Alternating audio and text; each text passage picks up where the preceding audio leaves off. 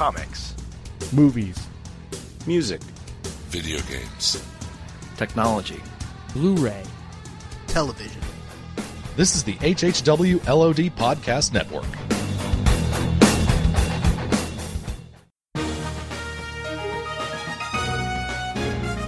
The HHW LOD Podcast Network proudly presents Real Heroes, the podcast that takes a critical look at comic book movies. The good. I am Iron Man. The bad. I punish the guilty. And the worthless. I am the law!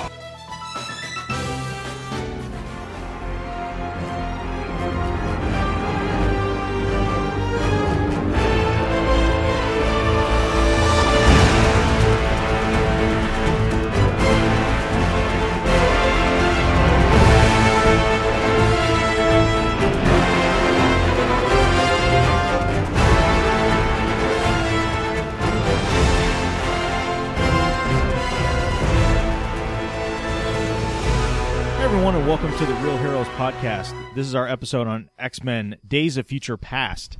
And joining with me are Mr. Jordan from Jersey, Mr. Jim Dietz, and the newest member of the HHW LOD Podcast Network, Mr. Richard Chubtold Sheldon. How are you? Doing great. How are you guys? We're here. Thinking with portals. Yes, yes. I'm happy that the temperature has cooled off some in Jersey. The last few days were painful. Yeah, it was probably warmer there than here in South Central Texas. Quite possibly. But we've had torrential rain. But we're not here to talk about the weather. We're not? You could have fooled me. Yeah, we're here for the Real Heroes episode on Godzilla, right? Actually, most people are probably wondering what happened to Amazing Spider-Man 2. And we thought, between me taking vacation and crazy schedules and stuff like that, we kind of missed our window right when that came out. So we thought X-Men came out. It's a little more timely that we could get this out. So we're going to flip-flop the order. So we'll do X-Men Days of Future Past this episode, and I think pretty shortly, because I've got notes and numbers and all that good stuff, I think we'll probably kick out an Amazing Spider-Man 2 episode here pretty quick, and then try and sneak in Green Lantern before we get to Guardians of the Galaxy, which I think is doable. I think we can get Amazing Spider-Man out. At this point, it'll be June, and then we can do Green Lantern in July, and that'll free up August for us to do Guardians. Well, don't rush into Green Lantern on my account, buddy. Well, we gotta have our turn at the wheel again. It's been too long. We could just forget that Green Lantern ever existed like the rest of the country did. Oh, there it is. Well, is it possible that one of you has the mutant ability to send one of our consciousness back in time to record an Amazing Spider-Man 2 closer to when it was released? Or better yet, send one of us back in time to respin the wheel so we don't have to deal with Green Lantern at all. There you go. All right, so X-Men Days of Future Past, as we always do on Real Heroes, we'll go over the numbers and the dates and all that good stuff. So obviously it was released on May 23rd of 2014. So far over the Memorial Day weekend, it had a pretty impressive domestic gross of $110 million. And looking at Box Office Mojo, it looks like the numbers for the 3-day weekend were $91 million and change, which puts it right about like Amazing Spider-Man 2 territory. Not quite Godzilla, not quite Captain America the Winter Soldier, but being that it had that extra fourth day, to rack up another amount of money. And then I guess on Tuesday it racked up like another, I think they're saying, no, it was Monday, it was $20 million. So, pretty impressive opening weekend gross. Not the record for an X-Men movie, but still pretty impressive nonetheless. These movies do tend to be top-loaded as far as their gross. Scott Mendelson wrote a really good article about this not too long ago that I read online, about how the X-Men movies tend to be top-loaded as far as how much money they make. They usually make up to between 2/3 and 3/4 of their total gross in the first week they're out. So, I mean, luckily Days of Future Past made enough money that they can justify going ahead with X-Men Apocalypse. Yeah, because the foreign grosses were really high as well. So foreign, it hit $191 million on that opening weekend. So it's bringing the total gross worldwide at this point as we record this it's actually Wednesday, the 28th when we record this, to $301 million, which is pretty impressive on a budget of $200 million just for the opening weekend. Now we are entering the thick of the summer, so it's gonna get some pretty hefty competition, moving forward. So I expect the numbers to kind of decline somewhat rapidly. But I think this thing will easily go $500 million, worldwide gross, if not more than that. Probably closer to 6, maybe even 7, depending how the foreign receipts go and what kind of legs this thing has. But I think we're definitely seeing, like with Captain America: The Winter Soldier, getting that early spot, which was kind of unusual to kick off the summer in April, has really helped it, because it held on to number 1 for like 3 weeks, and even at this point now, it's like number 11. So there's something to be said about going a little early. I remember when this used to be the weekend that kicked off the summer, and at this point we've had this was like the 4th big blockbuster of the summer. Yeah. And I have a feeling that Days of Future Past might have a little bit more of a tail than some of the past X-Men movies, just because of the positive word of mouth. I agree. I mean, when was the last time you had an X-Men movie come out where people were like, no, it's actually really, really good, aside from First Class? And with that one, you had to deal with new actors and all that kind of stuff. Now they're more established. First Class came out in the spring. It wasn't a big tentpole like Memorial Day release like this is. But that's true. Yeah, you're absolutely right. The critics have been very kind to this movie. Well, that's I should have looked at it beforehand, but Rotten Tomatoes has the critics at 92% and the audience at 95%. And I'm wondering, I need to look it up, but I'm wondering how that compares against the prior X movies. I believe it's the highest rated X-Men movie, possibly one of the highest rated superhero movies in general. Yeah, it definitely is. I know First Class did okay. I think it was more. Let's look that up real quick. Yeah, X-Men. The first X-Men movie got 7.4 on 74%. X2 did 87, and First Class was also 87. The Last Stand was 58, and X-Men Origins Wolverine was 38. That's generous. Yeah, and the Wolverine was 69%. So it was kind of on the cusp, which I think we were a lot kinder to that movie than the critics were, I think. I scored it much higher than that. But so this is definitely on the high end, critically at least, of superhero movies.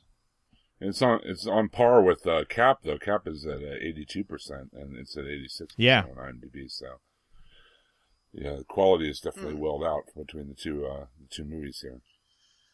Yes. And while we're on the box office numbers, help me out, because I'm trying.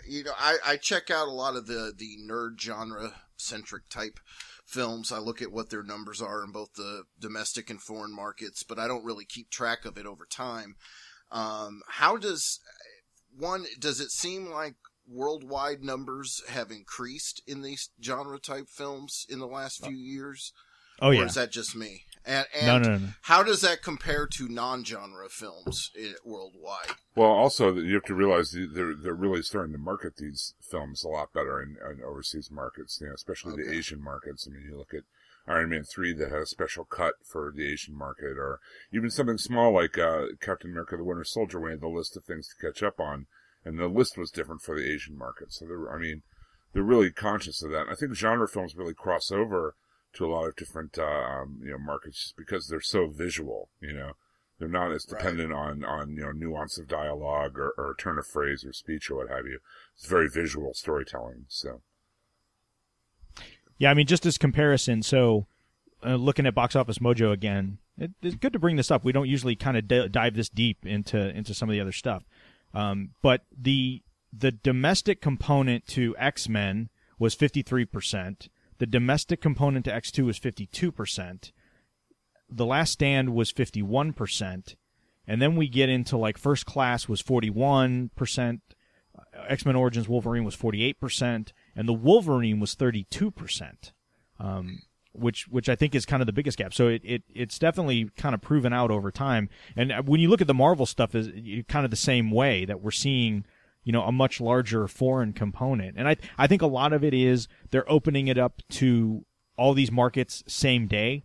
or even a lot of the foreign markets even open slightly ahead of the U.S. market. And I think a lot of that is piracy. A lot of that is, just the way the internet works and spoilers and word of mouth and everything else.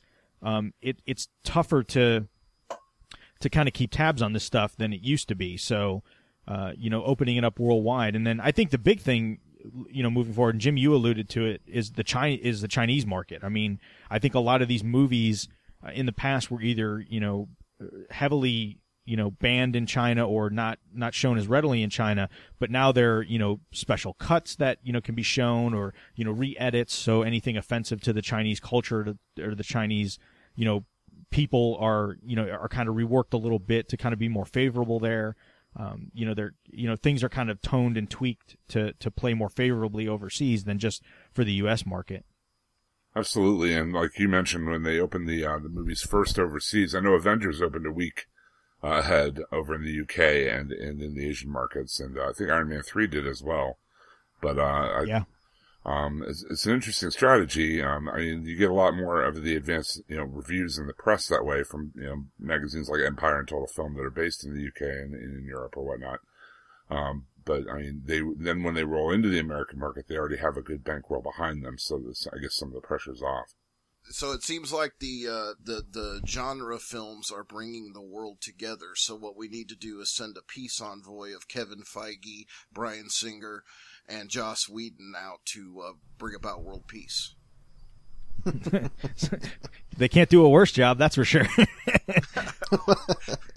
Hey, if Dennis Rodman can go to North Korea, Kevin Feige can go to China. Sure. So moving on to cast and crew. Finally back at the helm after a very long hiatus is Bryan Singer in the director's chair. And based on everything so far that we've seen with this movie and what's to come, I think that was a wise choice. I think Brett Ratner, damn near killed this franchise. Well, the cool thing about bringing Singer back is not only, it was able to, they were able to steer away from Ratner, but he was able to clean up a lot of the muddy continuity and screw-ups from Ratner's X3 by the end of this movie. I mean, we'll get to that as soon as we talk about the meat of it, but it was kind of Singer getting to fix the franchise from inside. Yeah, that's my question, and I mentioned this in my review, was does this make X3 non-canon now? It never happened? No, I think we're getting a little bit into. I mean, I think we'll get into this in the end a little bit, but I think this is more akin to the Abrams Star Trek. I don't think it makes it so it never happened. I think it just kind of splinters things off. But no, I'm cool with it never happening. Me too. I'm hoping that this brings about to where we can get a better interpretation of the Dark Phoenix saga on screen. Not that travesty that we had that wasn't even close. Yeah, I wouldn't hold your breath on that one, but we'll see. Writing credits, a lot of writing credits on this one. So Simon Kinberg, who's familiar with this franchise, and then we get Jane Goldman and Matthew Vaughn, which they're kind of a writing pair, the two of them, and who they wrote X-Men First Class, and Jane Goldman pretty much writes everything that Matthew Vaughn is involved with. So even though Vaughn didn't direct this one, he stayed on as producer and has a writing credit on it, which I think the combination of Singer and Vaughn is pretty potent because they kind of switch roles. Singer was involved in a little bit of the writing on First Class. He was a producer on First Class but didn't direct, and now him and Vaughn have kind of switched places. Which I think was again, I think both of them have shown that they can each do a good X-Men movie. And so if for some reason Singer can't come back for Apocalypse, I definitely hope Matthew Vaughn steps back in to do it, because I think he can definitely handle this franchise as well. Well, not to go too much of a tangent, but isn't Matthew Vaughn directing that Mark Millar Secret Service Kingsman, the Secret Service. The trailer for that is up and looks incredible. But I'm really glad that Vaughn was on board for this. I mean, one of the points I wanted to make about this movie, I guess I could make it now because you have Singer and Vaughn working together. This is a really good example of continuity done right, I think. I mean, a lot of times you see continuity just kind of flaunted or thrown out the door or whatever, but this was a story that actually used continuity to serve the story and to actually, help it along. And having Vaughn along with that, with, half the First Class, cast or whatever, it really helped with that. Really helped with that, that homogenous feel. It didn't feel like two movies crashing together to me. It felt like one, thing coming together. So yeah, it was pretty. Given the diversity in the cast of the new and the old, it felt really natural. Well, and when you think about it, just listening to the basic of what this film is, the idea of it from an outside standpoint, it borders on absurdity. The idea of a monumentous task of bringing those two different casts together and having it make sense. I can't think of anybody other than Bryan Singer that could have done that and be successful with it. To the point of there were several people in one of the showings I went to, there were several people that they were not familiar with the source material. They're not comic fans much at all. Their main source of anything X is they've seen some of the prior films and they came to see this one, and they got it. They understood it. They really got all the different meanings, the different facets of what was trying to be accomplished, and I think that that's a huge achievement for the entire cast and crew of this film. I agree. There's so many ways this could have gone wrong. There's so many ways it could have been overblown, or could have taken itself too seriously, or could have gotten weighed down with its own continuity or storylines, or it could have been too confusing. It could have been, too many characters in a traffic jam type situation. But there's so many ways this could have gone wrong, but it didn't. And, it's an amazing feat that like Cheb said, that, he was able to sell this to people who really don't have a connection to the continuities and characters like we do, and make it, work on that level. Very similar to Avengers. Yeah. In the way that worked out, Another key component, I think, to the success of this movie that may go slightly underrated is Singer bringing back John Ottman, not only to do the score, but to do the editing. And one of the things I noticed with this movie right off the bat, we get that opening bit, we get into the credits, and immediately, we're taken back to that original X-Men X2 score style. We've moved away from, like what we heard in X3 and First Class. So it's like right away this was up front and center to say Bryan Singer is back. He is in command of this movie. And the score kind of set that tone right off the bat. And I think Ottman's editing was really, really, really well done. I think this could have easily been a mess in a less competent editor's hands. The way they intercut, we had long stretches where we didn't see the future at all. Which was fine. I think it worked. And then at the end, as things were kind of converging, the way he cut things back and forth, I thought was just really, really well done. There was a lot of symmetry in the sequences when they would go back and forth. And I just really praise John Ottman and the job that he did. Like I said, both with the score and with the editing.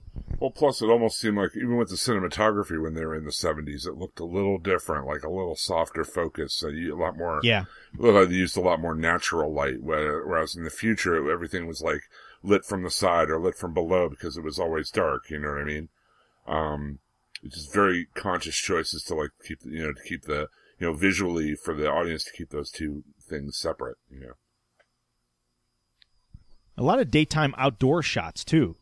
This. I mean, obviously there was a lot of stage shooting and stuff, but there was a lot more outdoor location shooting than in probably any of the other movies combined. It seems. Yeah, that first scene where Logan walks out into the street when he's back in the past, I was pretty taken aback by the picture itself and the way the movement and just the tone that was set, and like Jim said, that softer focus to it. It just it worked on every level. All right, so casting time. So this is going to be a bit of a mouthful, and I think most of these folks, they've been in all of the other movies. We've talked about them in the past, but back for his 7th appearance as Wolverine is Hugh Jackman. And I've said it before. We've said it in, we did spotlight shows on Wolverine as a character. We've done, we've had discussions about, X-Men Origins. We've had discussions about First Class. And I just really appreciate Hugh Jackman and what, that he's not afraid to go back to his roots. He understands what this role has meant to his career. He understands what this role means to the fans. While at first glance, he was definitely not a lot of people's first choice in this role. But he's taken it and he owns it. And it was nice in this movie to kind of see a bit of a more muted Wolverine. I mean, we all love the ferocious, killing machine Wolverine, but I think some of the complaints that have been is every time Wolverine's in a movie, it's all about Wolverine. And I definitely think he was the centerpiece character and, a prominent figure, but they were able to balance it with the rest of the cast, that he was able to kind of act as almost our POV character into this movie and not just the guy that's going to take it over and, and act like a badass all the time. Well, he was kind of a walking MacGuffin. Sure. He keeps the plot moving, but the focus was never on him, or he's not really that important. I should say. Right. Usually, he's the biggest player on the field too. He's like one of the most powerful guys, but with his bone claws, he really wasn't. I mean, we see that a few times in this, where he pulls out his claws. And he's like,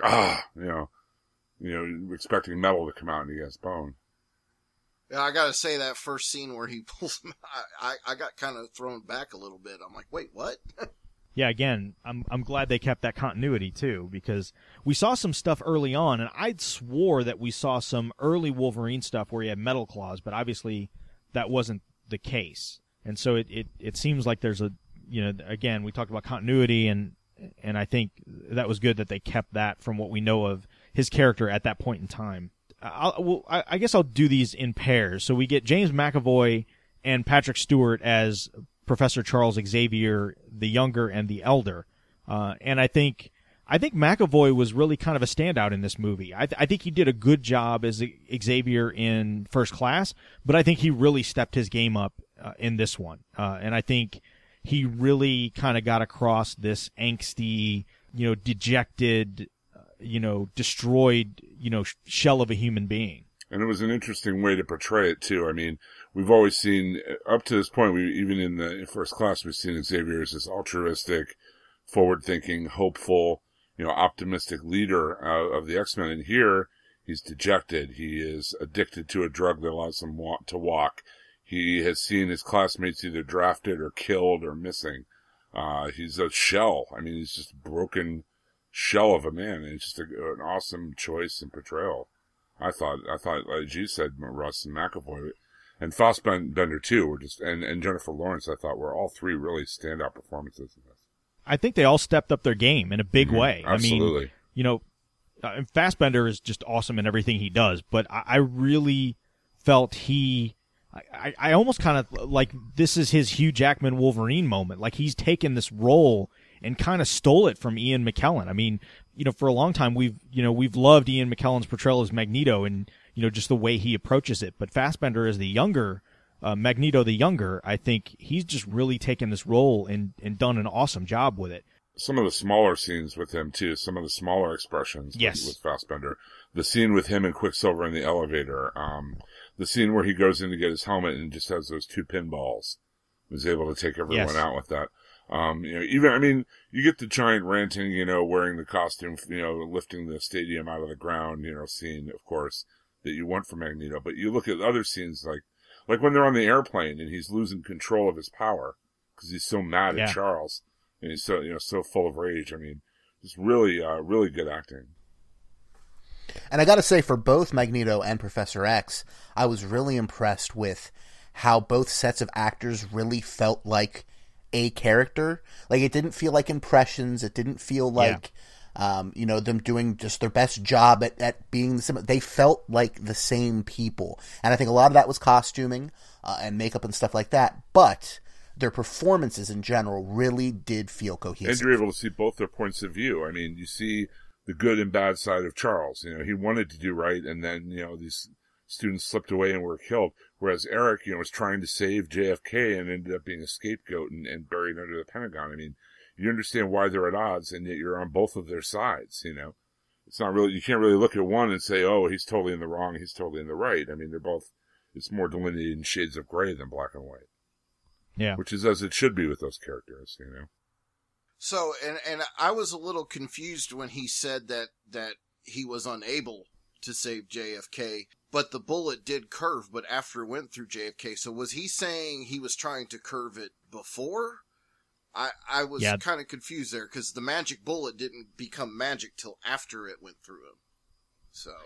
Yeah, well, I think he was trying to say he tried to I think it's almost like he kind of nudged it, and just as he was about to do something with it, that's when, he got knocked in the head or knocked out or whatever, and so as it was traveling through, he may have still had some control over it, which made it move the way it did. That's kind of how I took it. Besides, the comedian is a really good shot. Yes. I think if anybody got a little short shrifted as far as the kind of contrasting the roles was Ian McKellen. I mean, he really didn't have a whole ton of stuff to do as Magneto as compared to Patrick Stewart as Professor X. I mean, which is kind of funny because it seems like they were both in the same amount of scenes, but Patrick Stewart just had more to do. And I think Patrick Stewart did just as good a job as he's ever done as Professor Xavier in any of these movies. He tends to be somewhat muted for one reason or another in these movies. I mean, especially like in X2 and then obviously in X3. But it seems like in this one he had a little bit more to do than he has in the past and was able to shine a little bit better than McKellen was. I think his true standout scene was the scene with him and McAvoy. Absolutely. Where they like touch minds or whatever across Wolverine's psyche. That scene where he's basically, how many of us would like to go back and talk to ourselves from 20 years ago and try to give him some sense? I know I would. But I thought that scene was a great standout for both actors.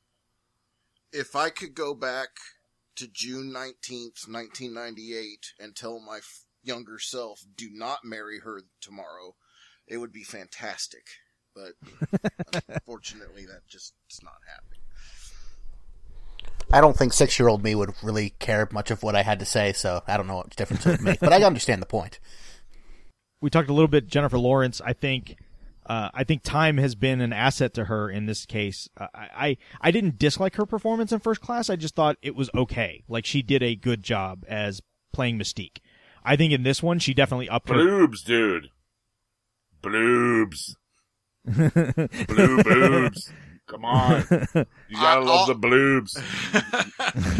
all I can say is it's obvious why she is no longer Jennifer Lawrence and she's Oscar-winning Jennifer Lawrence. Yeah. She definitely and she's only brings 23 a new level. too, dude. She's 23, Oh, yeah. for God's sake. Oh, yeah. And I don't know what they changed, but I liked her in First Class, but what I didn't like about her was in the blue makeup. For whatever reason, I thought her face looked really weird, Yes. and I don't know if she's just, in getting older, her face has changed shape, or if she's gained or lost weight or something in the face, but she looked a lot better with the blue makeup on this time around. Well, my understanding, too, is the appliances on her were no longer separate pieces. It was actually a suit this time that went on, as well as a face mask that came over. Maybe that was it then. There was still obvious blue makeup there, but I think that they made better decisions in how they applied the different scales and whatnot. Yeah, she was on Jimmy Fallon saying it used to take 5 or 6 hours to get the makeup on, and now it was only like a couple of hours. So they definitely must have refined the process and stuff. It's definitely inspired me to become a makeup artist. That's all I'm saying. I would love that job. Blue. I would love to be able to paint. Can I paint Jennifer Lawrence blue today? Okay. And you're going to pay me? Sure. And most importantly is when Xavier, young Xavier, talks about those that had died, and that's kind of why he's in this, recluse funk that he's in. is the positive thing that comes out of that is that at some point he either him or McKellen, I think maybe in the future, had mentioned that Emma was one of the ones that died, which means that there is no chance of us seeing January Jones in a X film again. Yay. And that is an absolute positive thing. So It's a good thing, man. She was terrible. Yeah. And the Sentinels even used her diamond power in the future. Yeah, that's true. I guess some of these will be kind of quick hits because they really didn't have a whole lot to do in the big scheme of things. So, I mean, it was great to see Halle Berry. It was great to see all 7 seconds of Anna Paquin, Shawn Ashmore. And his beard. And his beard, which I thought was really cool that they incorporated the beard into the ice and stuff. I thought that was cool.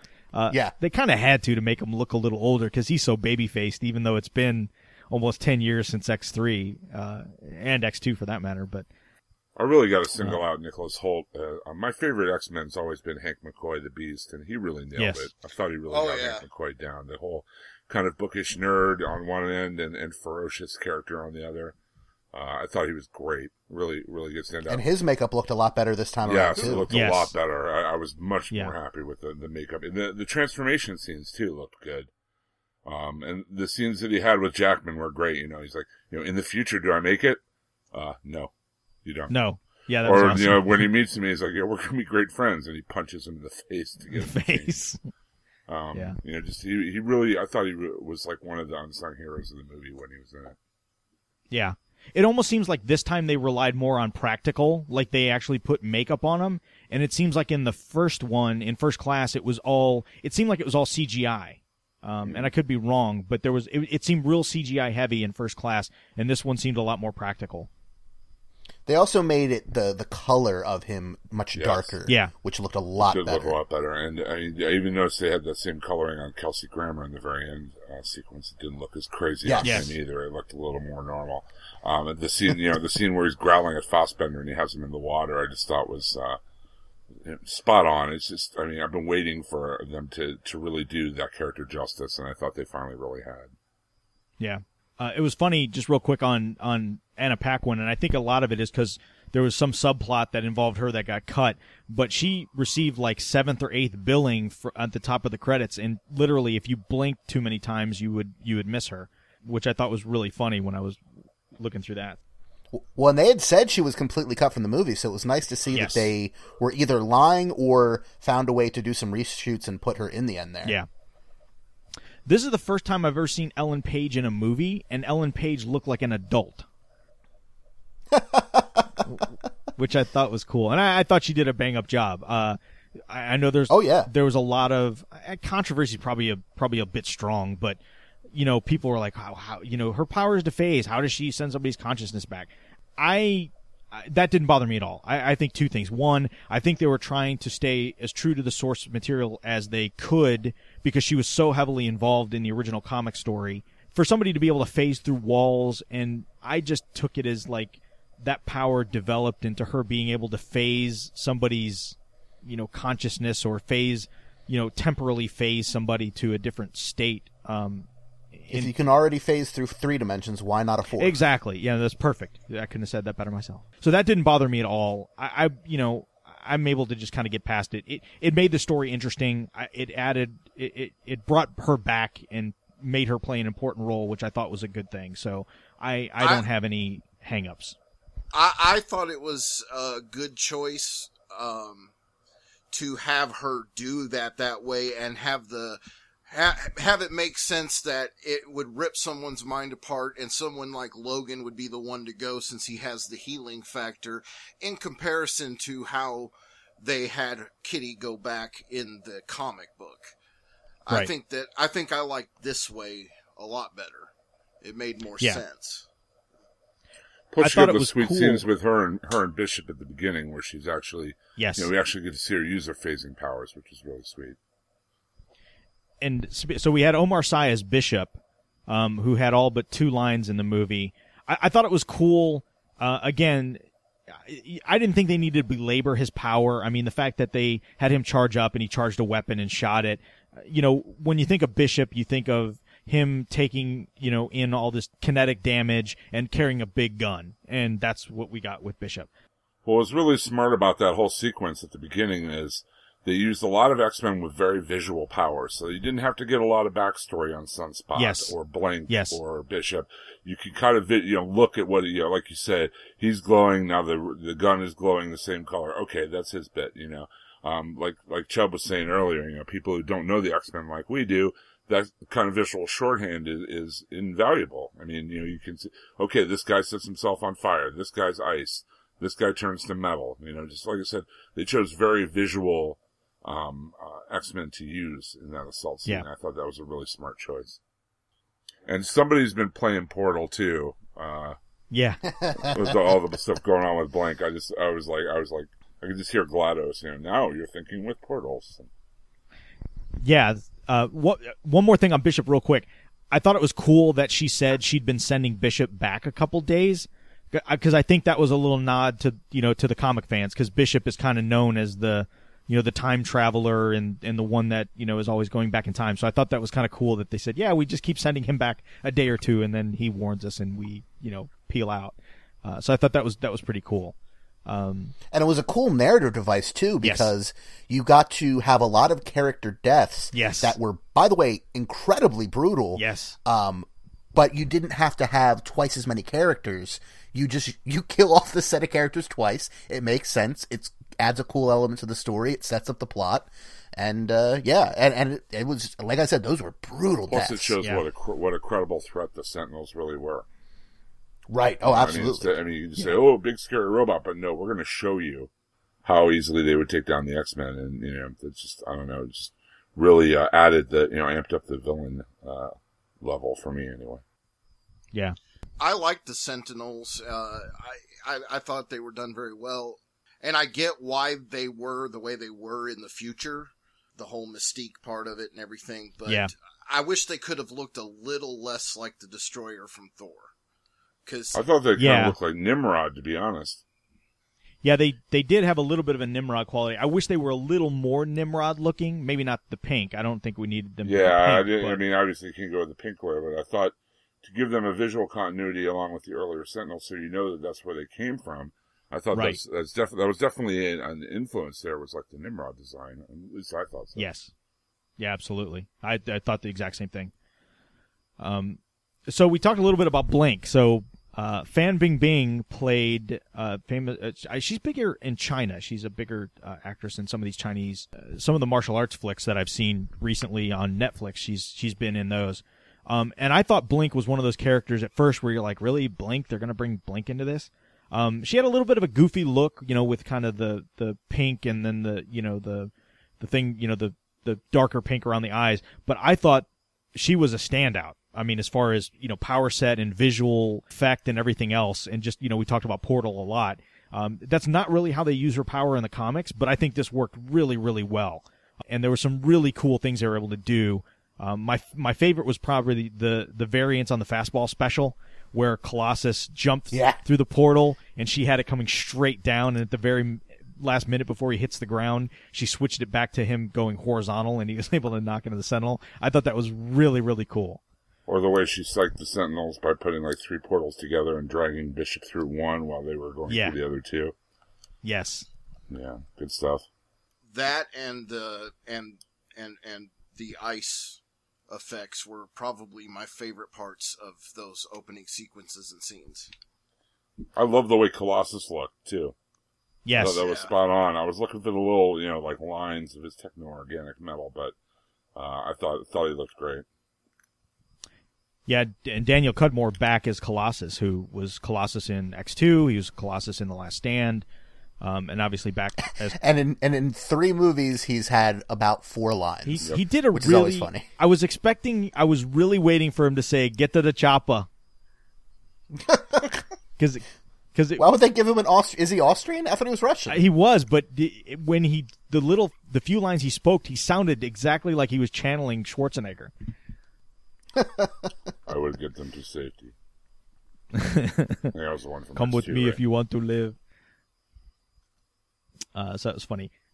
So we got Adam Canto as Sunspot and Boo Boo Stewart as Warpath, which, again, I thought they were cool. I mean, that is not how Sunspot uses his powers, but I thought it was kind of a again, I think they were going for as much visual impact as they possibly could. That and Mr. DaCosta is not usually portrayed as being a Caucasian Hispanic, so I know there was a lot of little furor about that that they didn't cast an African American as Sunspot, and I just think it's just one of those things. I mean, he didn't have a big enough role in the movie. They didn't really focus on him to develop any characterization where that, I really thought that was a huge deal, but I get the complaints. I get what folks are saying about that.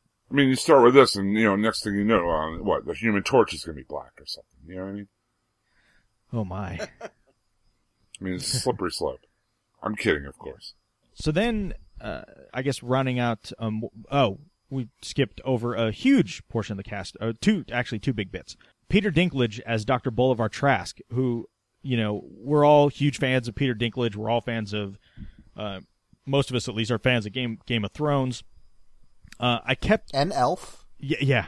I kept expecting him to speak with a British accent. It was kind of funny because he kind of had that, that higher, kind of snooty tone to him, but didn't have the British accent. So I thought that was kind of funny. But I think he did a good enough job. The first time I saw it, I thought maybe they didn't use him enough. And then when I went back through and saw it again, I was like, yeah, I guess he was in it good enough. I know some of the complaints have been a slight lack of motivation for why he does what he does. But again, I think there's that great scene with him and Stryker that kind of explains that. Yeah. When he's like talking about how he doesn't hate mutants, he admires them. Yes. They're the next step. And I mean, I don't know, that kind of, for me, filled in that blank anyway. Yeah, when I saw it the second time, I was like, yeah, I guess, he did explain it well enough for me. It satisfied me. I thought it was fine. I think, again, do you really need it to be belabored a lot? I think they kind of went that route. If they would have went the whole, a mutant wronged me or killed my mother or my wife or my sister or something like that, they kind of went that route with Stryker. I mean, that was a huge plot point to X2, so I think if they would have rehashed that, it would have just felt like exactly that. They were rehashing kind of an old plot point, so... I really enjoyed Peter Dinklage and the Trask character. I thought it was explained well. I thought I don't know why I hadn't heard any of the complaints about that, so I'm kind of surprised there. And on top of that, him having those glasses and that 70s mustache makes him look less like a Hugh Laurie mini-me. So yeah. So I don't know. I thought he was fine. So I guess kind of rounding. And then I'll talk about these two, and then we'll get to another big one that I think was kind of a surprise to all of us. But we got Lucas Till back briefly as Havoc, who we find out has been kind of co-opted by the military as their own little unit, kind of like what we saw of Stryker's unit in X-Men Origins Wolverine.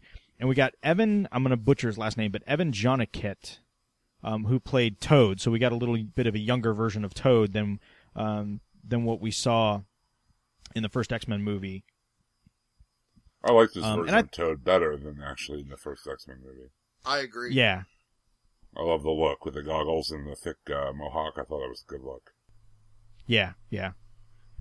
And the scene worked a lot better in context of the movie than it did after the credits or in the middle of the credits in Spider-Man 2. Yeah, it did. Like I was completely just like flabbergasted during that, and I knew it was coming. It's not like why is my X-Men in my Spider-Man? That wasn't a problem. It was just I didn't think the scene worked there, but in the movie it worked really well. Yeah. And lastly, but probably not leastly, we get Evan Peters as Peter Maximoff / Quicksilver. And I think, the word especially has been that this was like the big surprise in a positive way. I mean, I think he stole every scene he was in. I don't think Absolutely. He overplayed it. Yeah, I don't think he was over the top. It was a ton of fun. I think, again, that was a piece that they could have totally screwed up on, and totally, that could have went sideways and really been campy. And it really worked out. I honestly thought that he was going to just have one of these bit parts like some of the Future Mutants that we saw, where he was just going to be, kind of where they've shown him in the past, where we've gotten like a quick glance at some of these characters and don't even get a name or anything with them, and they're just kind of there and gone. But to have him play such a major role in the plot, I thought was awesome. then that sequence he does in the when they break out Magneto that was one of the high points of the movie for me. Absolutely. That is and by far my whoever favorite. is doing the Flash TV show or is trying to do the Flash on the upcoming Justice League movie needs to watch that. And Well, Joss Whedon, the yeah. gauntlet has been thrown. You know, I wish Peters could play Quicksilver in Avengers as well. I really enjoyed that. To me, one of the biggest standouts from this entire film was that scene that you were talking about, the breakout scene. And it was just Totally he was agree. just really funny without being, like I said, without being overly campy. I mean, the bit with him, I checked your registration papers while you were, coming down the stairs, and he's sitting there playing himself, playing Pong against himself at the highest setting. I thought was hilarious, and just and by the way, in the second viewing of the movie, I totally caught him checking the registration in the background. Oh, really? During that scene, you see a flash of white hair for like a split second. Oh, that's hilarious! I didn't catch that. Which was a great Oh, detail. I didn't catch that. That's awesome. And just And a bit like where he takes the duct tape, and you just see him pull a roll of duct tape, and then they cut away, and then you see the guy has got 1,000 strands of duct tape tying him to the wall, and it just was really, really well done. And I think it was something that would have been easy to screw up and hard to nail, and Singer and Vaughn and Goldman and Kimberg, I think they just nailed it. And not just from the visual aspect of that scene they did, but the writing as well. I mean, it was a very, very pleasant surprise. And I will never be able to hear Jim Croce's Time in a Bottle again without thinking of it in a different light. So I really like the giant stack of Hostess cakes in his little Yes. cellar thing. Like the Stolen. whole loft was full of Hostess cakes, and it's almost like a shout out to the Wally West Flash who had to eat to keep his metabolism up. Yes. Well, and if you think about it, back in the 70s in all the Marvel comics, you always had those little shorts that were for Hostess ads that had the comic book Yes. characters involved. Right. Yeah. So that pretty much rounds out the cast. So I guess now we can just kind of freeform talk about the movie itself. What a piece of garbage, am I right? Did anybody else see Cable in the very opening scene? I don't think that was him. okay. That does not make sense to me in any way as him. Okay.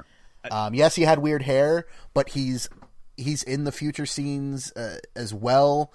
And even if that was supposed to be him, both of his parents would have been dead in that future before he could have been born. So I don't know. I don't think it was him. I would have loved to have Cable in the movie. I love Cable, but I don't buy it for a second that was supposed to be him or Nate Gray. That's cool. I they- saw the guy at the beginning who had the little techno patch over his eye and the hair. I'm like, Cable. But Yeah, there was a lot of speculation whether that was Nate or Cable or what. When they showed him in the kind of reformulated future, it looked like his face was a little deformed. Like there was something, he had some prosthetics or something on there. He's got a weird nose. Yeah. I don't know what that nose is called, but I know a couple people who have it, where it's it just goes straight down. It might have something to do with a cleft lip or something. I'm not sure. Maybe, but it almost seemed like he had his ears, there was something prosthetic that way too. So I don't know, but I thought interesting. people that have that nose meant that they were drawn by Frank Miller.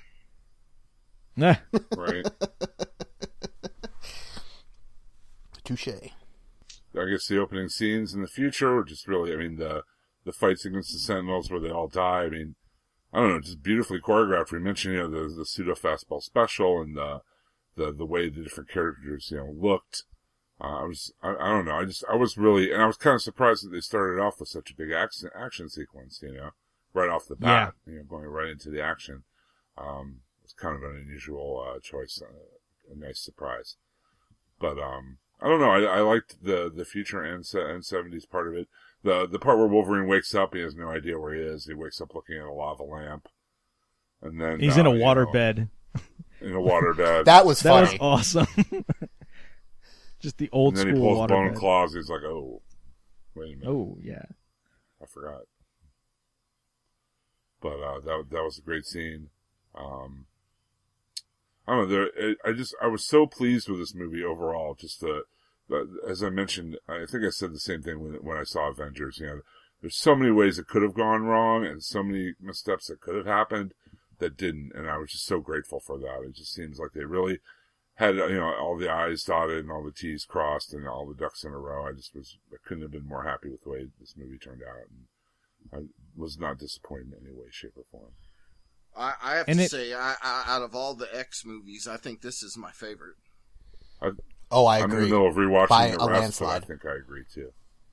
Yeah, I need to go. I said this before, but I need to go back and watch X2 because to me, X2 is one of the most perfect superhero movies. I held it in very high regard, but this one has me questioning, you know, if X2 is really the best X-Men movie or not. If this isn't as good as X2, it's extremely close to X2. And I just really, really like it a lot. I really liked one of the things I enjoyed was they didn't shy away from the other movies. This movie touched every other movie in the franchise, and we there was footage from every other movie in the franchise in it. Exactly. Not only touched but fixed. Yes. Yeah. Well, that was, you know, the second half of it is it wasn't afraid to say, all this stuff happened, and some of it is good, and some of it is bad, and we're just going to throw away the bad at the end. But to see those scenes, you know, when Xavier was, you know, reaching into Wolverine's mind and saw him kill Jean, and saw, you know, him go through Weapon X, and you know, for Xavier to think back at his, you know, self as a child when he first met, you know, Raven, and you know, just everything else that you know, that's come, and the fact that, you know, you know, that he had in the 70s, he still had the bone claws. So like it or don't like it, you know, for, you know, X-Men Origins Wolverine still, you know, fit into the picture. And because of them recruiting him at the end of the Wolverine, you know, that all fit in. So it was just nice that, you know, there are things we may not be happy about, you know, some of the other movies, but it all fit, and they embraced it and found a way to fix it. And I just thought that was really, really cool. Xavier even gets to tell Wolverine exactly what Wolverine told him in First Class. Yes. Except he doesn't. Yeah. He paraphrases after saying, I'll tell you the same thing. But that's a minor nitpick. And the icing on the cake of all of that is, while they've touched on it and you get the message in some of the earlier X films, I think this one exhibited the moral message of no matter how different or what your origin is, you need to be accepted. The message that the Mighty Marvel bullpen of the 60s tried to put out there with the X-Men and later Chris Claremont. And I think that it really comes through strong in the story in this film without over-empowering you and beating you over the head with that moral message. Well, it's why the metaphor works so well. I mean, it's this universal metaphor of alienation. You know, it applies to the alienation of teenagers. It applies to race. It applies to homosexuality. I mean, it applies to anyone who feels they're an outsider. I mean, selling alienation to teenagers is like shooting fish in a barrel, dude. Yeah. But I mean, that's why the metaphor works, and I think that's why, you know, Bryan Singer is able to bring it to bear and make it work for him, because he understands that's exactly what makes X-Men work and why people identify with it. You know. Especially the alienation of us teenagers in the 1980s that were reading X-Men. So right, yeah. It's kind of funny too, because this movie had a lot of parallels, I thought, to the first X-Men movie. I mean, we saw X1 and even First Class. If you think about it, it opened with, you know, the scene from, you know, World War II with the young Magneto and, you know, his parents being taken away, and during, you know, everything that was going on with the Holocaust. And this one opens up with a different kind of Holocaust, you know, where it's mutants and humans by the, you know, literally by the truckload that are bodies being dumped and abandoned, and, you know, humans being and mutants being rounded up and branded, you know, in internment camps and stuff like that. So I thought that was kind of a cool callback to the first X-Men movie. In this one, just in a completely different circumstance, but kind of the same thing going on that happened, you know, in this case, you know, 85 years, you know, prior.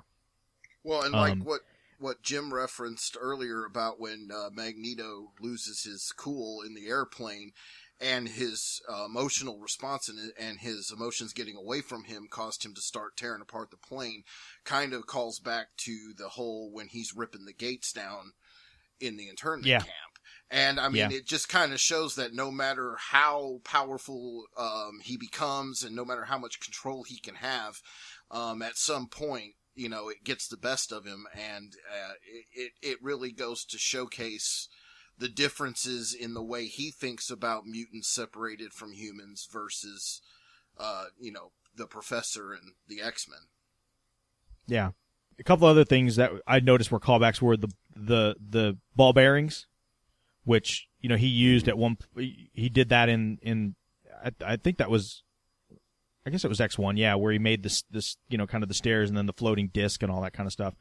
And then the guns, when he had when he pulled the bunker out of the White House and tore open the whole thing like a tin can and pulled everybody's guns and had them pointed back towards them and was getting ready to shoot everybody. Again, call back to the first X-Men movie when they kind of have their first big encounter, and he pulls the cop's guns and points them back at him and, you know, pulls the trigger, you know, and then stops all the bullets. So I thought those were really cool callbacks that we got.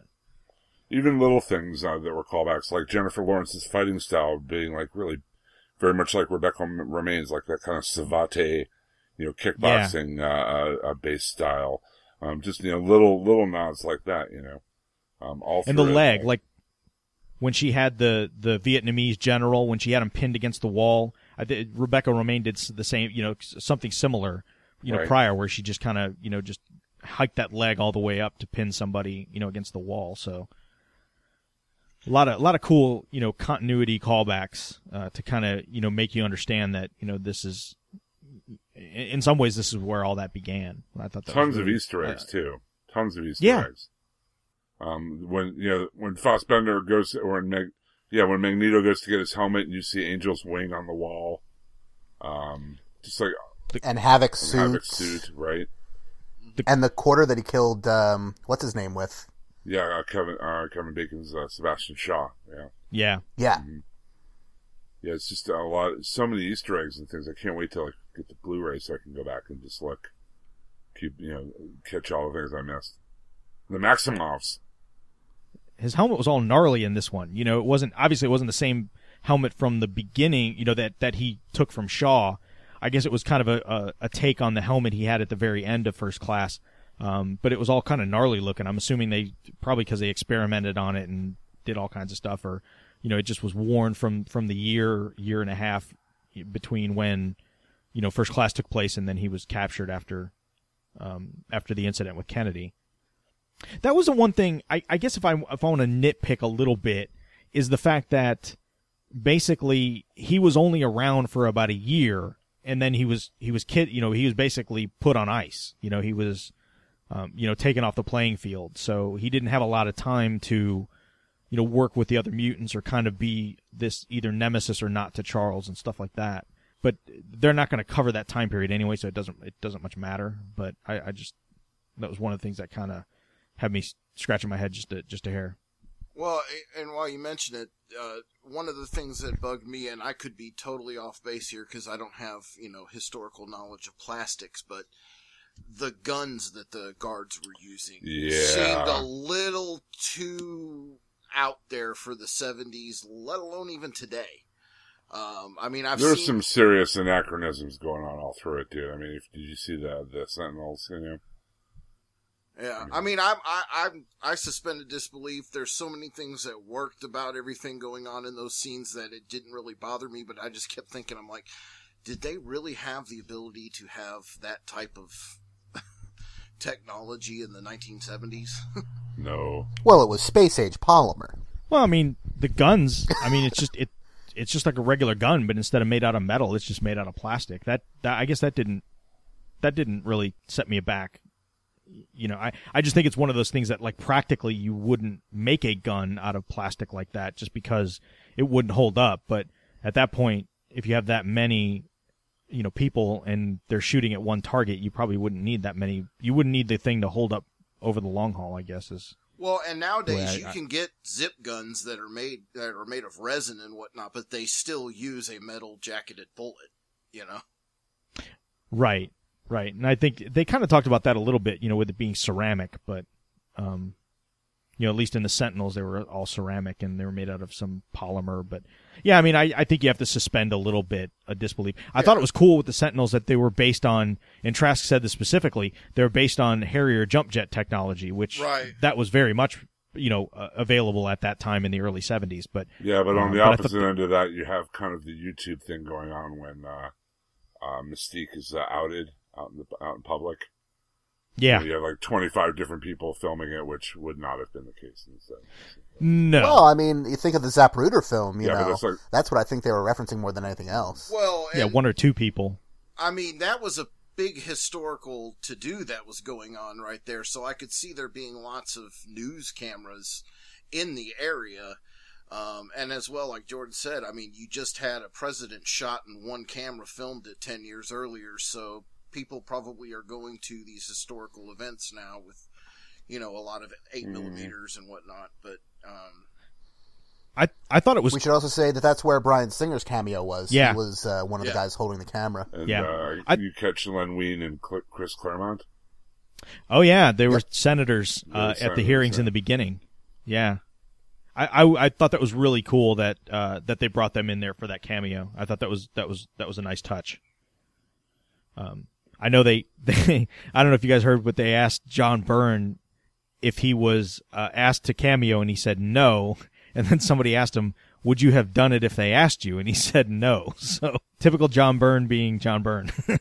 Yeah. So I thought the Claremont Ween cameo was pretty cool.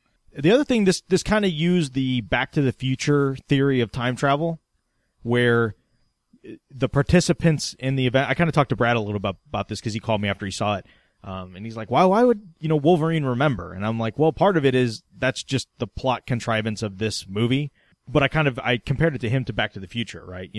When Marty traveled through time, he was the direct participant. So he retained memories of, everything that happened to him, but everyone around him, that didn't physically travel back and forth didn't retain, those memories, and everything kind of changed around him. So I kind of looked at it that way. And I know Back to the Future is one of those movies that is looked pretty favorably as far as the way they handled time travel.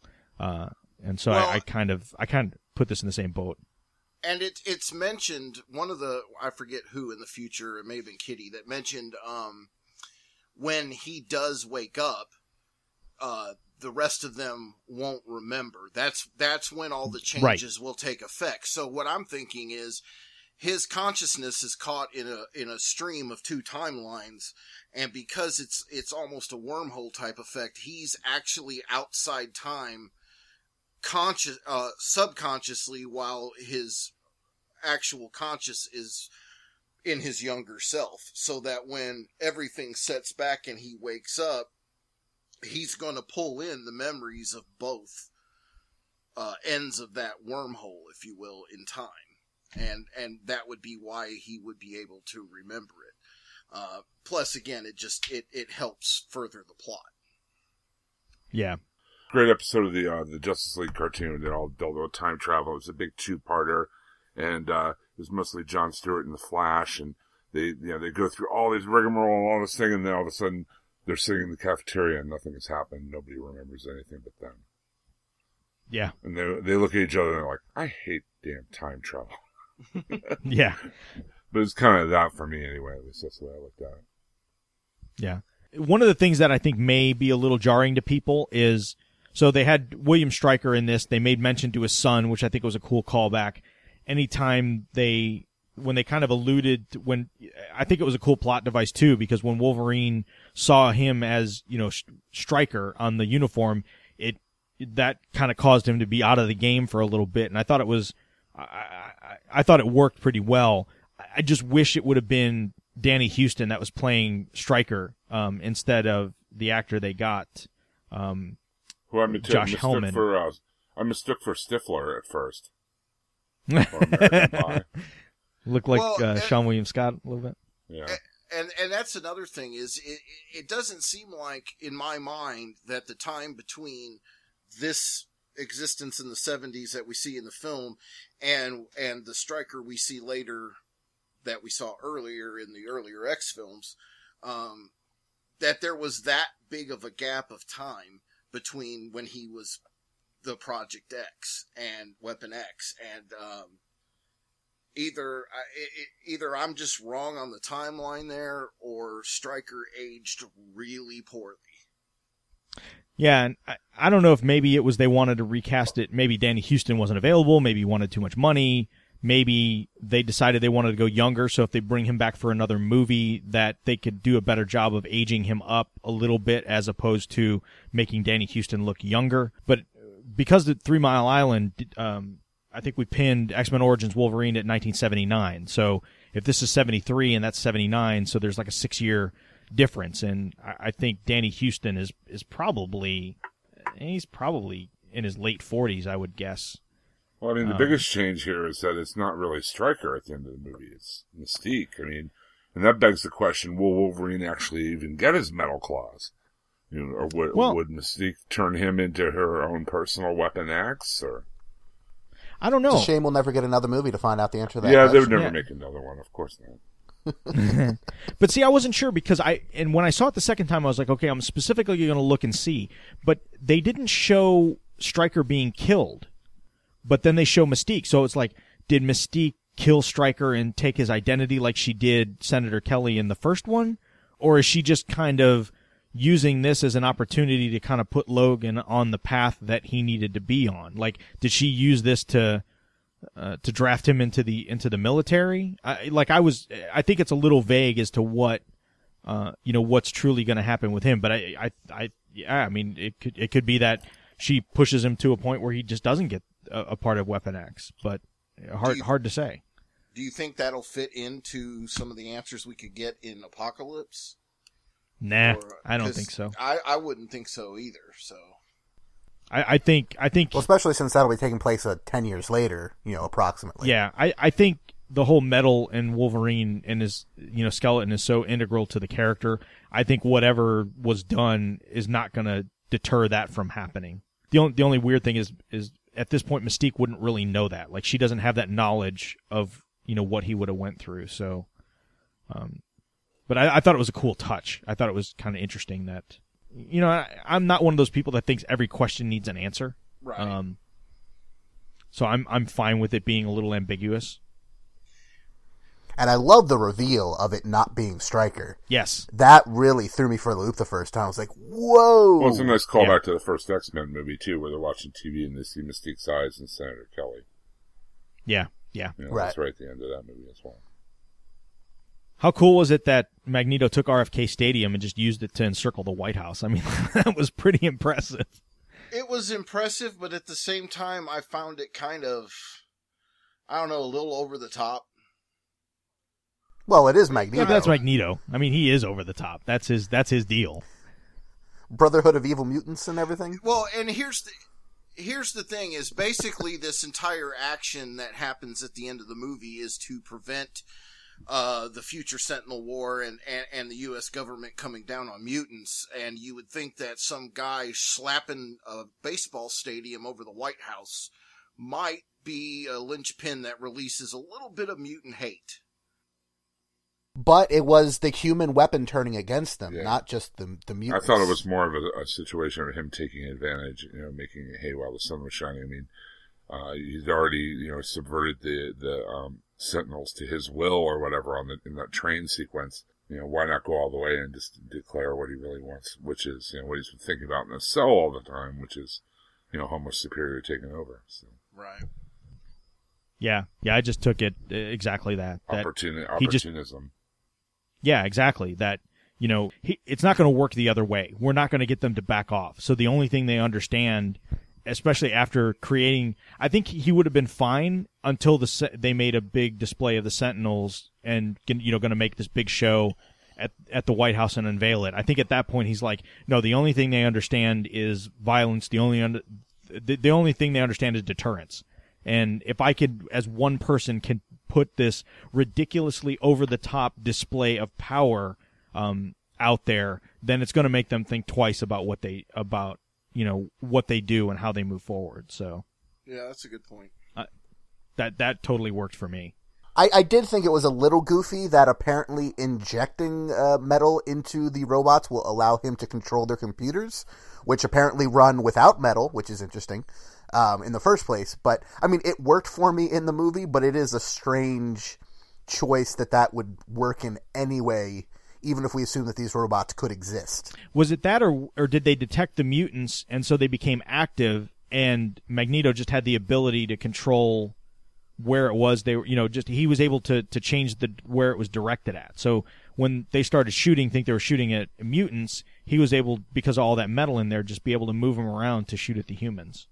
Yeah. I think he was giving them voice commands. Well, that's at certain true. points. Yeah. I think, he was the one who activated them in the first place remotely, just with his powers. Well, He has an intricate knowledge of electronics and was able to take all that metal and actually make circuitry out of it. Because mutants. Exactly.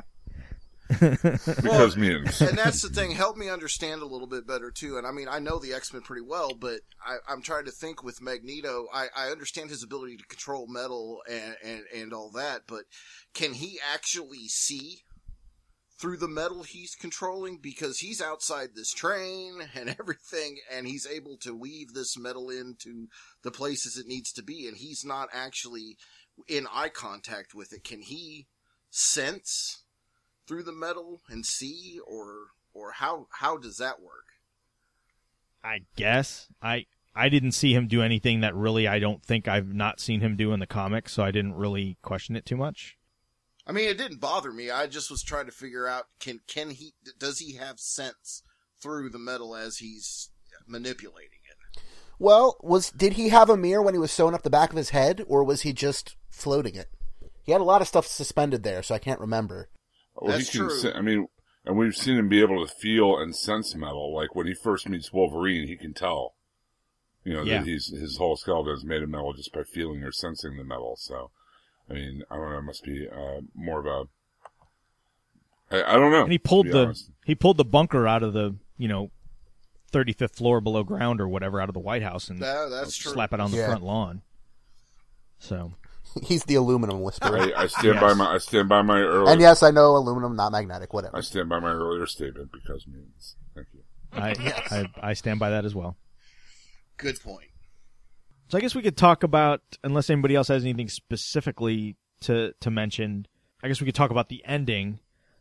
So obviously everything goes back. Wolverine wakes up, and I mean, I didn't criticize it for the fact that everybody kind of got a happy ending. I was really happy to see that we got the button, everything was reset, and that Scott's alive, Jean's alive, everybody's, back to normal. I just thought that was really, really well done, where he wakes up again, he's a little confused, and when he, turns around and sees Jean standing there, and he's just really disoriented. And doesn't that mean, though, that Scott was there the whole time and he never really had, like, a thing with Jean? Like, doesn't that kind of erase all that? Like, he knows he had a thing with Jean, but Jean doesn't at all? That's the way I took it, yeah. Yeah. That's kind of weird. Now, and I liked this ending, and I liked that everybody but Trask had a happy ending. Are we going to see which actors or which versions of these characters are we going to get in the future films? I mean, are we taking off from the reset point that we had at the end of this film, so we're going to have more of the Patrick Stewart, Ian McKellen, the modern day X-Men? I doubt it. I doubt it too. I mean, but I'm trying to figure out, how are they going to keep this awesome job they did at fixing the continuity while keeping the continuity strong going forward, if we're going to, I mean, I'm just trying to figure out how exactly was it reset? Well, if it's taking place in 1980, I would imagine they would probably go with McAvoy, Fassbender, and Lawrence again. Well, and at the core. And I think they've said as much. And, I mean, as wonderful and as incredible as Ian McKellen and Patrick Stewart are, they're both in their 70s, I believe. Right. So, I mean, basing a future franchise on them, probably not the greatest thing, greatest idea. But, I definitely think going forward, they'll probably go with the first class cast. Yeah, and I mean everybody else is getting older too. I mean Famke Janssen's what? She's got to be pushing 50. She's definitely in her late 40s. Marsden is, I think, probably late 30s. Maybe he's probably pretty close to my age, maybe a little bit younger.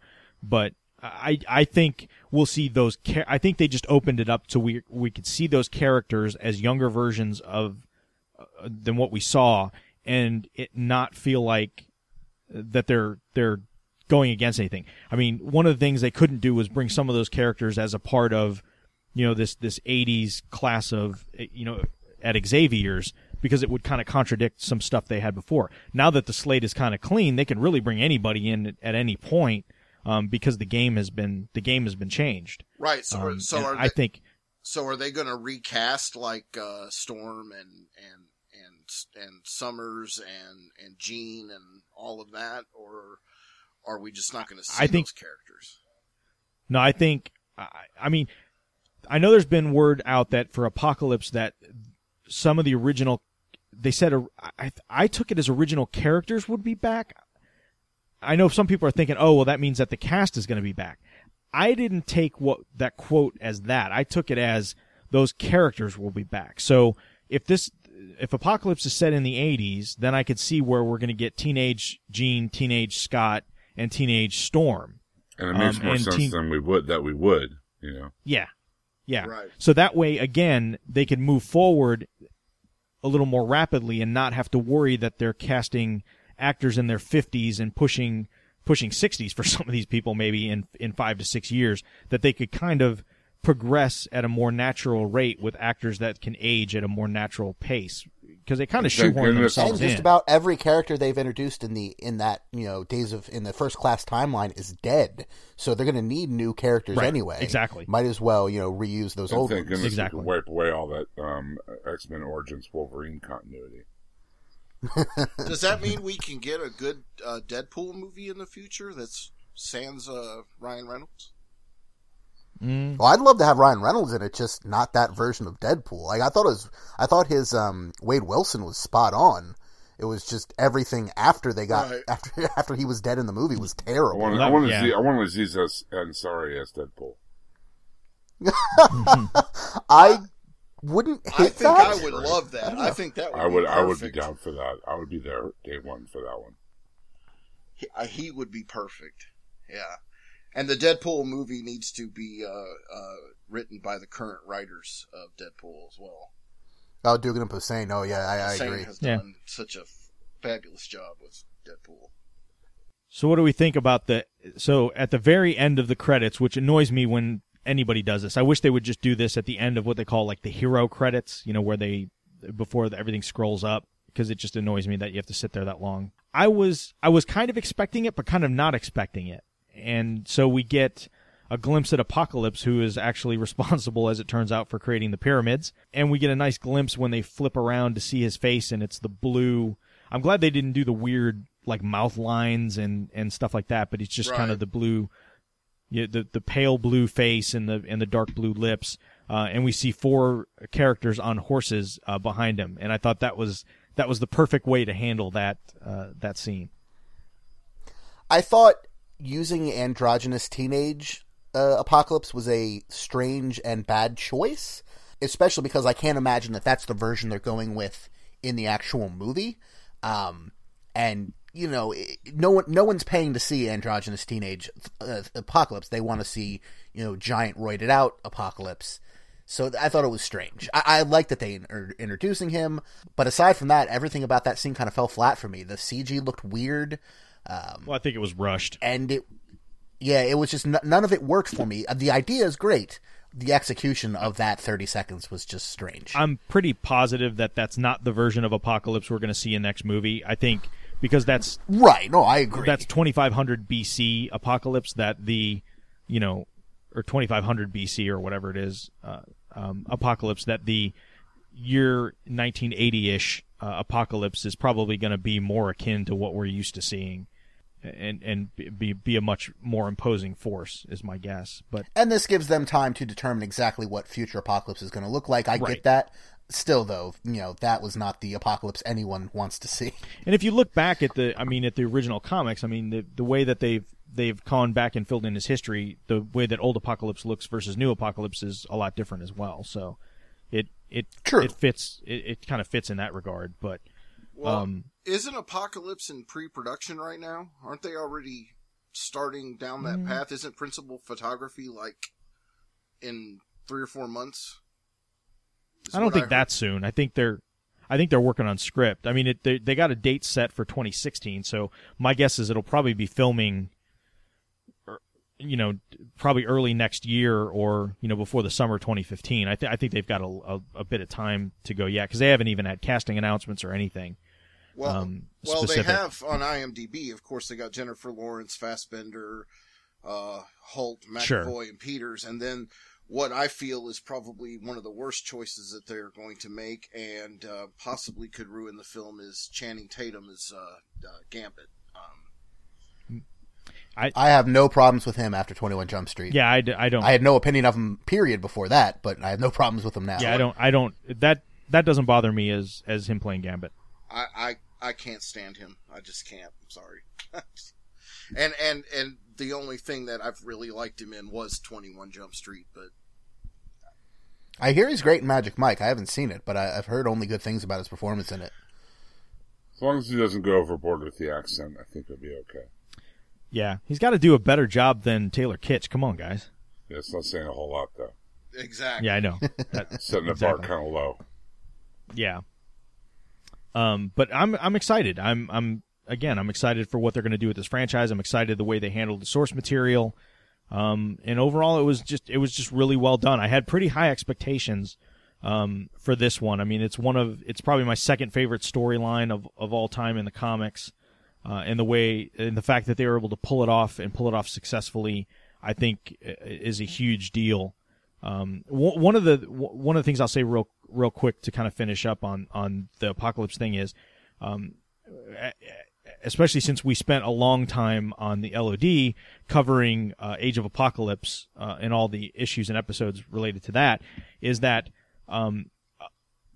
by the characters going back in time, and there was a Xavier was killed before he formed the X-Men, and that display of mutant power at such an early stage is what sparked Apocalypse to come on the scene when he did.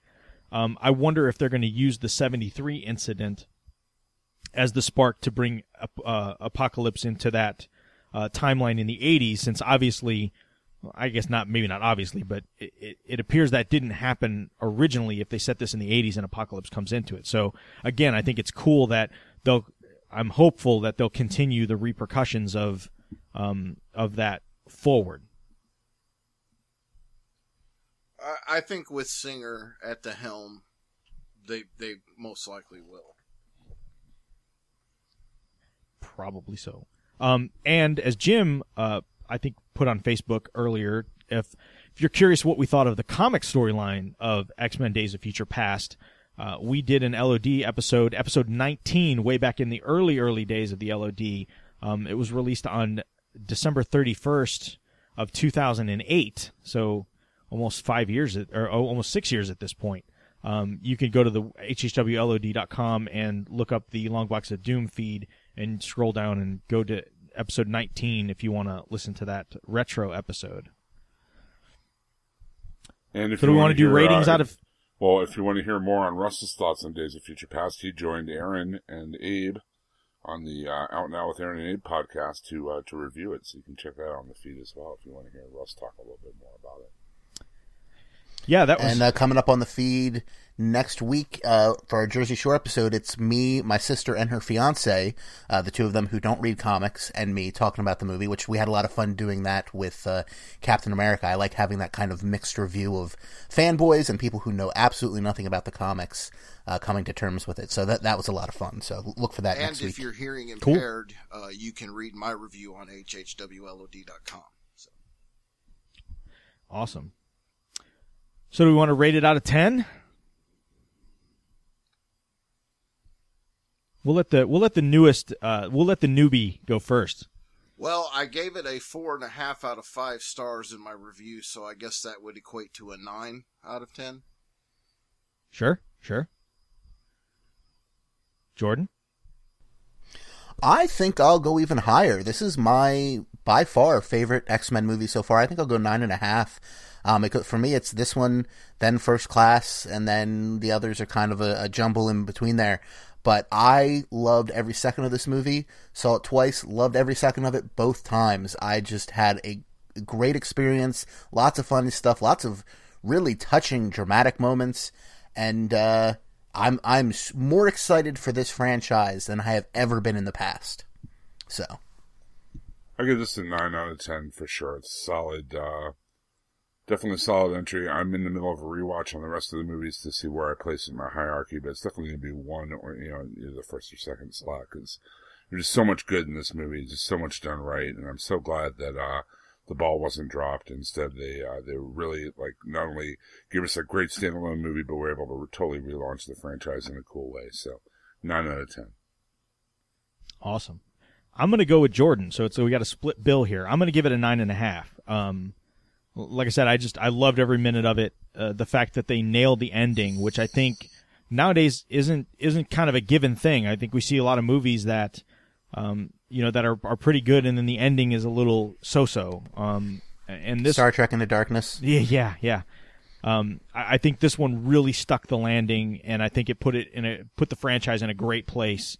Moving forward. So 9.5 for me. So I guess that about does it for this episode of Real Heroes on X-Men Days of Future Past. Like we said, next time, probably within a week or two at the most, we'll pop out another one for Amazing Spider-Man 2, which I think probably won't be as highly regarded as this one is, but probably not the worst of the worst. That is definitely for sure. And then, like I said, we will do our best to squeak in a Green Lantern in June, and then we'll be back, or in July rather, and then we'll be back for sure with Guardians of the Galaxy in August. So unless anybody has anything else, definitely check out hhwlod.com for all the great shows that we do on the network. Check out the Facebook page, facebook.com/hhwlod. Check out our YouTube channel. I was at Comicpalooza, the Houston comic convention last weekend, and was able to sit in on the Agents of S.H.I.E.L.D. panel, which were attended by Clark Gregg, Ming-Na Wen, Brett Dalton, Elizabeth Henstridge, J. August Richard, and Glenn Morshower. And that was a ton of fun, so I got some video of that. I put that up on the YouTube channel. And we've done a couple live shows now on the YouTube channel, so youtube.com/HHWLOD Podcast Network. Or check out the Facebook group or the webpage, and there's links all over the place for that. So, and also check out our YouTube channel. In the coming weeks, we're going to be live streaming some games on Twitch.tv and then archiving them on the YouTube channel in case you miss them when they go live. Which would be awesome. I'm looking forward to that. Oh, I'm looking forward to it too. It'll be fun. Yeah, people love their video games on the internets. Frogger for everyone. So this is Russ for Jim, Rich, and Jordan. We'll see you next time on Real Heroes. Whiplash.